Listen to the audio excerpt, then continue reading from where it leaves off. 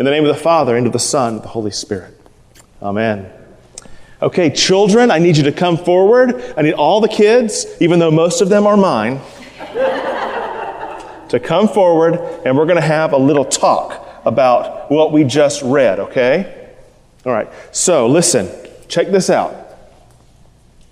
Very good, very good. 1, 2, 3, 4. Yep, those are 4 of mine. And then my nephew. All right, great. All right, so here's the thing, guys. Check this out. This is going to be a sad question. Have you ever been to a funeral? You have? Have you ever known somebody that has died? Have you ever had a pet that has died? Yes? Can you tell me about that?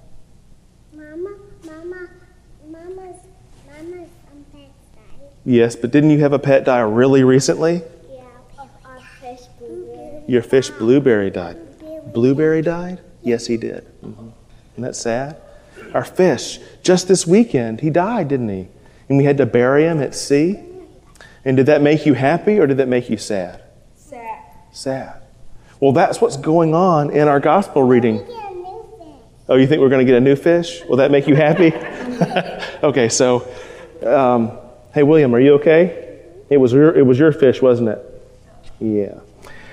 But check this out. That story that we read in the gospel today was about a funeral. Somebody's brother had died. Martha and Mary's brother had died. And Jesus was a friend of his, and he loved this man. What was this man's name? Do you know? Lazarus. Lazarus. That's right. Lazarus was Jesus' friend, and he loved him very much. Do you remember what happened when Jesus came to Lazarus' tomb? What happened? He shouted Lazarus' name. He did shout Lazarus' name. But what happened before that happened? When he first got to the tomb, what happened? He said to all the people to roll away the stone. They obeyed. That's right. Even before that. Does anybody remember?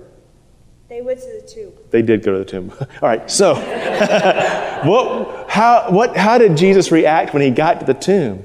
Was he happy or was he sad? Sad. He was sad. You know what it says? It said that Jesus cried when he got to his friend's tomb. Did you know that? Now, did you know that when somebody died back in those days, they would wrap them up in a shroud? And so that's what we're going to do right now. Quinn, could you bring me those paper towels? Gray, I want you to stand right here, okay?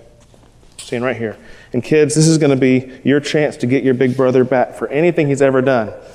Gray, would you hold this right in front of your face? All right. Now, guys, start wrapping him. Wrap him up. Wrap him up. Wrap him tightly. You got to bind him tight. Okay? Okay, this is fun. I can tell this is fun. Uh-oh. Yeah, start all over. No, you just keep going. Just keep going. Keep wrapping. Keep wrapping. It'll be good. Good job, good job. Okay. You got to do it quickly because he's going to start stinking. Okay. All right, that's good. Now, let's cut this right here. And then we got to wrap his face just a little bit more because they also put a cloth all around his head. Okay? So there we go. I'm going to wrap his face up like this. Okay. And then they would put the body into a tomb, okay? Kind of like that.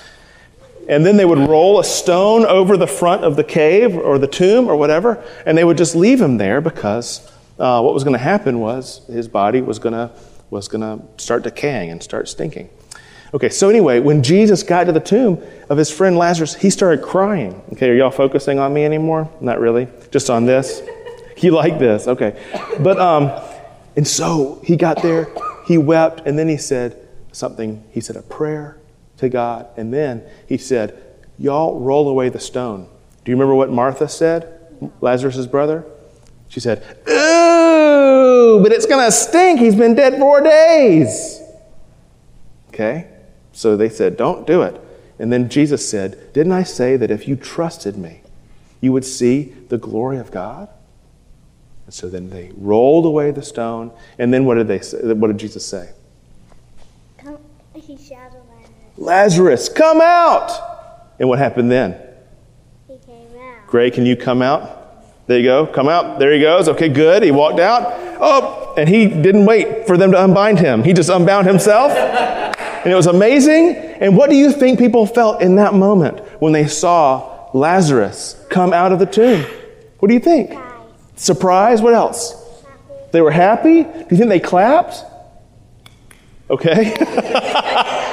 Two was sufficient to do it. Thank you so much. I think they were so thrilled and amazed that their friend, their brother, and Jesus' really close friend had come out of the tomb alive again. Okay, that's good. Y'all can go back to your seats. Thank you very much. Let's give the kids a hand.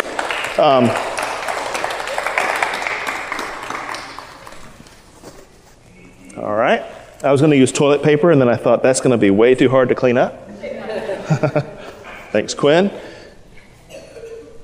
The emotions that must have been going on with those people, it must have been out of control for them to have experienced this friend of theirs who had been dead, for them to come alive again. Ashley was teaching a Sunday school class, I think, on this passage, and she said, so we need somebody to be Lazarus, and the little girl that was Lazarus, when Jesus said, "Lazarus, come out," she was like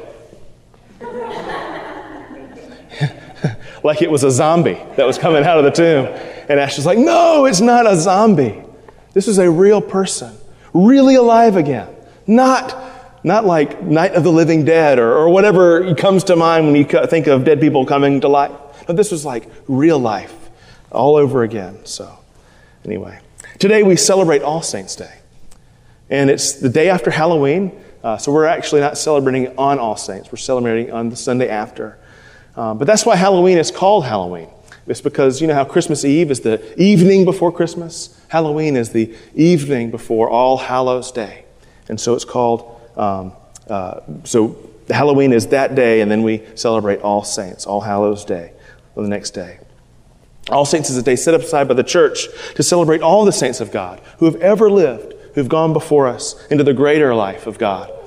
And you know the name of some of the more well-known saints. I mean, you know St. John and St. Timothy and St. Peter and St. Paul, those guys from the early church. You also know St. Francis and St. George and all these people who have lived throughout the church's history.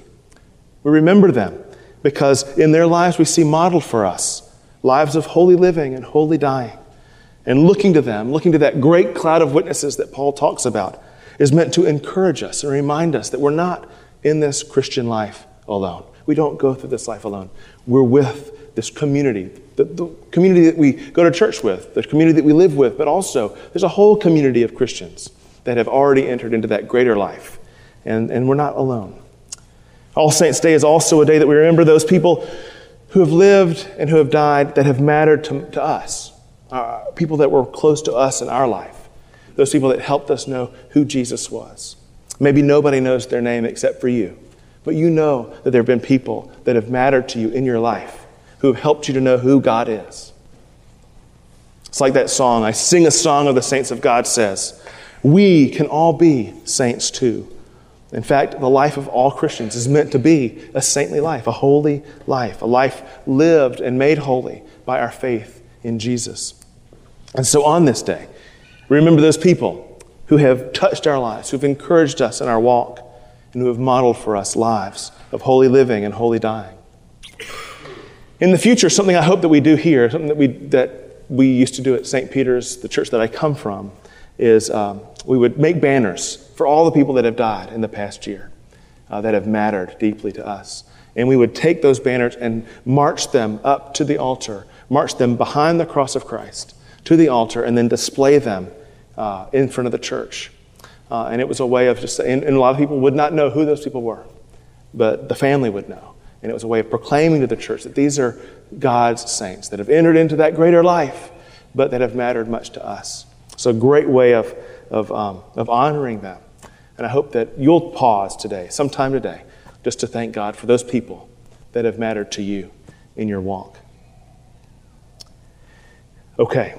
All Saints is also a day in which we do a lot of stuff on All Saints. All Saints is also a day in which we celebrate the future that awaits all of God's saints.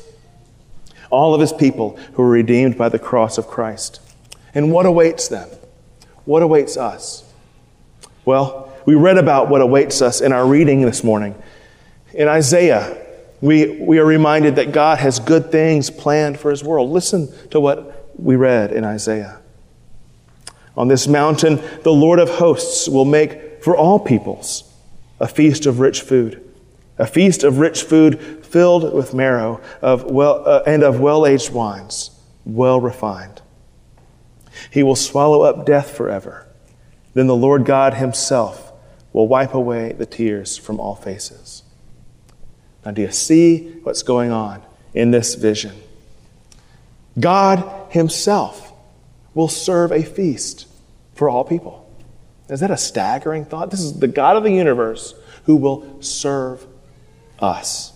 What a glorious vision that is. And at that feast, he himself again will wipe away the tears from all faces. God will wipe away the tears from all the hurts, from all the disappointments, from all the deep sorrows that we've ever experienced in our lives. For all those great sadnesses, he will wipe the tears away. He has seen the tears. And like Sam said in The Lord of the Rings, I don't know if you've seen The Lord of the Rings or read the books, but Sam Gamgee says that everything, he asked the question, has everything sad really come untrue? Has everything sad come untrue? And that's what it's going to be like in that day that we await. Everything sad will indeed come untrue. That's the vision of Isaiah. That's the hope that awaits us. That's the hope that awaits us in the future that God holds. And then this is what we will say on that day. We'll say this. We'll say, look, this is our God. We've waited for him. This is our God. This is the one that we've been waiting for, that he would save us.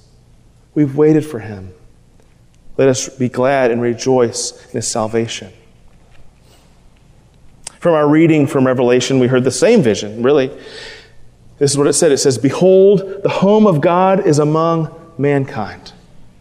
God's home is here with us. He will dwell with them, and they will be his people, and God himself will be with them. He doesn't send somebody else to be with them. He comes himself to be with them. And again, it says he will wipe away every tear from their eyes, and death will be no more. Mourning and crying and pain will be no more, for those things will have passed away. And the one who was seated on the throne, that's Jesus, the one who was seated on the throne said, behold, look, I really, really want you to see this. Look at this. I'm making all things new. Isn't that fascinating? Isn't that wonderful? He calls to us, behold, because he really wants us to see. He's making all things new. Since I became a father of 4 awesome kids, it has really helped me to understand the whole narrative of the Bible from a father's point of view. And you know what I know? And I know this is true of anybody who's ever been a parent. This is true. I know that if I created a special place for my kids to enjoy and to have fun and to play, and then I found out that somebody had come into that special place and poisoned their hearts against me. And by poisoning their hearts made it so that they didn't trust me anymore. And they couldn't have fun in that place anymore. You know what I would want to do? And I'm not the only one that would want to do this. I would want to do everything I could to call my children back to me and to get them to trust me again. I would do everything I could to win their hearts and convince them that I love them. I'd do everything I could to restore that relationship that had been broken. You know what else I would do? I would want to find whoever had come into their special place and poison their hearts, and I would want to kill them. I mean, that's just what I would want to do. That person would be my enemy from that day on because my children are so precious to me. And how dare that person come into their place and poison their hearts against me and ruin my relationship with them. Now, I'm not the only parent who would feel that way about some person that did that to their children. Well, people, that's what the Bible is all about. God's children have been poisoned against him. Satan and death have poisoned our hearts. And it's made us scared of God. It has filled us with doubts, and we don't trust Him like children anymore. And all throughout the Bible, we see God reaching out His hands to His children, calling them back to Himself, and He stops at nothing to regain their trust. He stops at nothing to restore that relationship with them again. One of my favorite things that Jesus ever said is this. He said that if we have seen Him, then we've seen the Father. To see Jesus is to see God Himself. And Jesus has come among us. He came to be with us. That's how much He loves us. And He would stop at nothing to get His children back. Can you see what's going on here? If you're a parent, can you see? I mean, how furious would you be if someone had poisoned your own child's heart against you? That's how God feels. That's how God feels, except infinitely more. And so in our gospel, we heard about Lazarus, who was a real person, but he also stands for all of us. Jesus loved him very much. But because like Lazarus, we're all going to die. And also like Lazarus, Jesus loves us very much. Let me read this to you from the gospel. When Mary, the sister of Lazarus, came where Jesus was and saw him, she knelt at his feet and said to him, "Lord, if you had been here, my brother would not have died." And when Jesus saw her weeping, and the Jews who came with her also weeping, he was greatly disturbed in spirit and deeply moved. And he said, "Where have you laid him?" They said to him, "Lord, come and see." Jesus began to weep. So the Jews said, "See how he loved him." Do you want to know what God is like? You want to know what God is like? Look at Jesus. That's what God's like. And if Jesus is God, come among us, then you know what this passage tells us about him? If Jesus is God among us, then God stands outside of tombs and he weeps. That's what it tells us. God stands outside of tombs and he weeps. That's so powerful to me. If Jesus is God among us, then that's what he does. And why? It's because death is not what we were designed for. Death is God's enemy, not God's friend. Jesus wept and they said, "See how he loved him." Yes, look at how he loved him. God loved Lazarus so much that he came down from heaven and stood before his tomb and wept. That's how much God loved him. That's how much God loves you. In the Psalms it says, precious in the eyes of the God is the death of his saints. In the passage again it says, Jesus, again greatly disturbed, came to the tomb. Think about this. The word that's used there when it says that Jesus was greatly disturbed, it's most often used of a horse who's really angry and is flaring its nostrils. That's what it's most often used to describe. Our translation says that he was greatly disturbed, but the word should probably more likely be translated as deeply angered or even outraged. And why is Jesus outraged as he stands at the tomb of his friend? Because Jesus did not design him for this. Jesus did not design human beings for this. That's not what we were made for. We were never meant to be defiled by death. We are made in God's image. We were not meant to be shut up in tombs, ruled and bound by death. He didn't make us for that. And so there is Jesus, there is God, standing before the tomb of his friend, and he is outraged, furious because inside that tomb lies one of his images, broken and defiled. Here is the last great enemy, death, God's enemy and our enemy. And in this moment we see God raging against it. And then he raises his voice and calls to his broken friend, "Lazarus, come out." And he does. He's resurrected. And then Jesus says, "Unbind him and let him go.